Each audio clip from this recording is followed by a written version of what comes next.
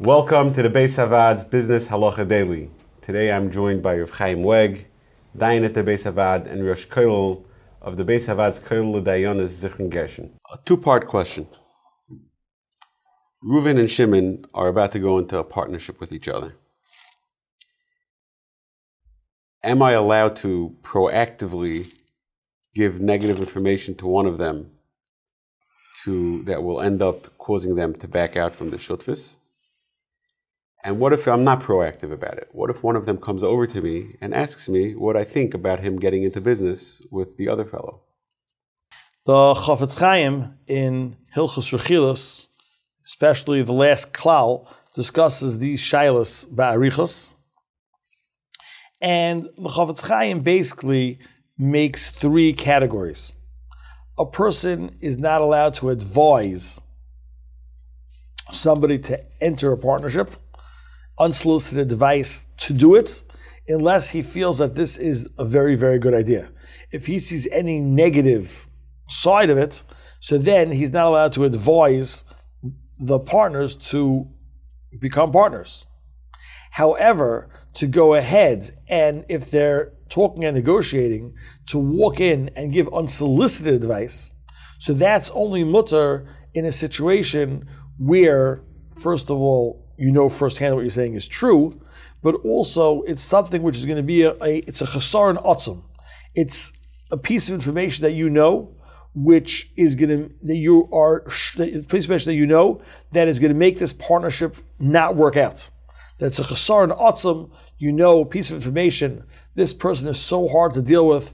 He never lasted with his previous partners, etc., etc. It has to be a piece of information which is totally negative. It's a chasar and otzim, and then and only then may you get involved in unsolicited advice.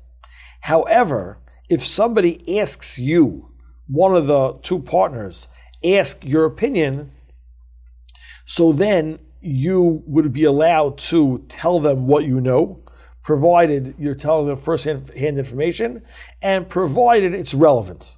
If the question that they're asking is not really relevant at all, just it's a shtickle mishigas, then even if you're asked, you should duck. But if it's relevant, doesn't mean it's not going to work out, but the question is relevant. If you're asked a question, you may answer the question. However, if to give unsolicited advice, it has to be a chasar and otzim, has to be something which will make this whole partnership non-viable, to advise a person to do it. So then you have to feel that often emes, in truth, it is a good idea. But the Chafetz Chaim writes a chiddush, which is nogea to the topics that we're learning.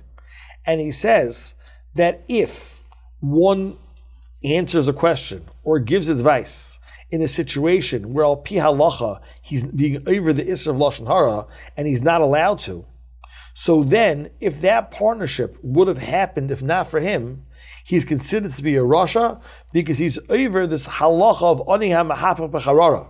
The same way halacha says, if Reuven is about to buy something and Shimon undercuts him, so then Shimon is considered to be a rasha for taking away the sale that Reuven was trying to, the purchase that Reuven was trying to purchase. Shimon is called a rasha because he's taking away from Reuven something which Reuven was about to get, and he expended effort in trying to get.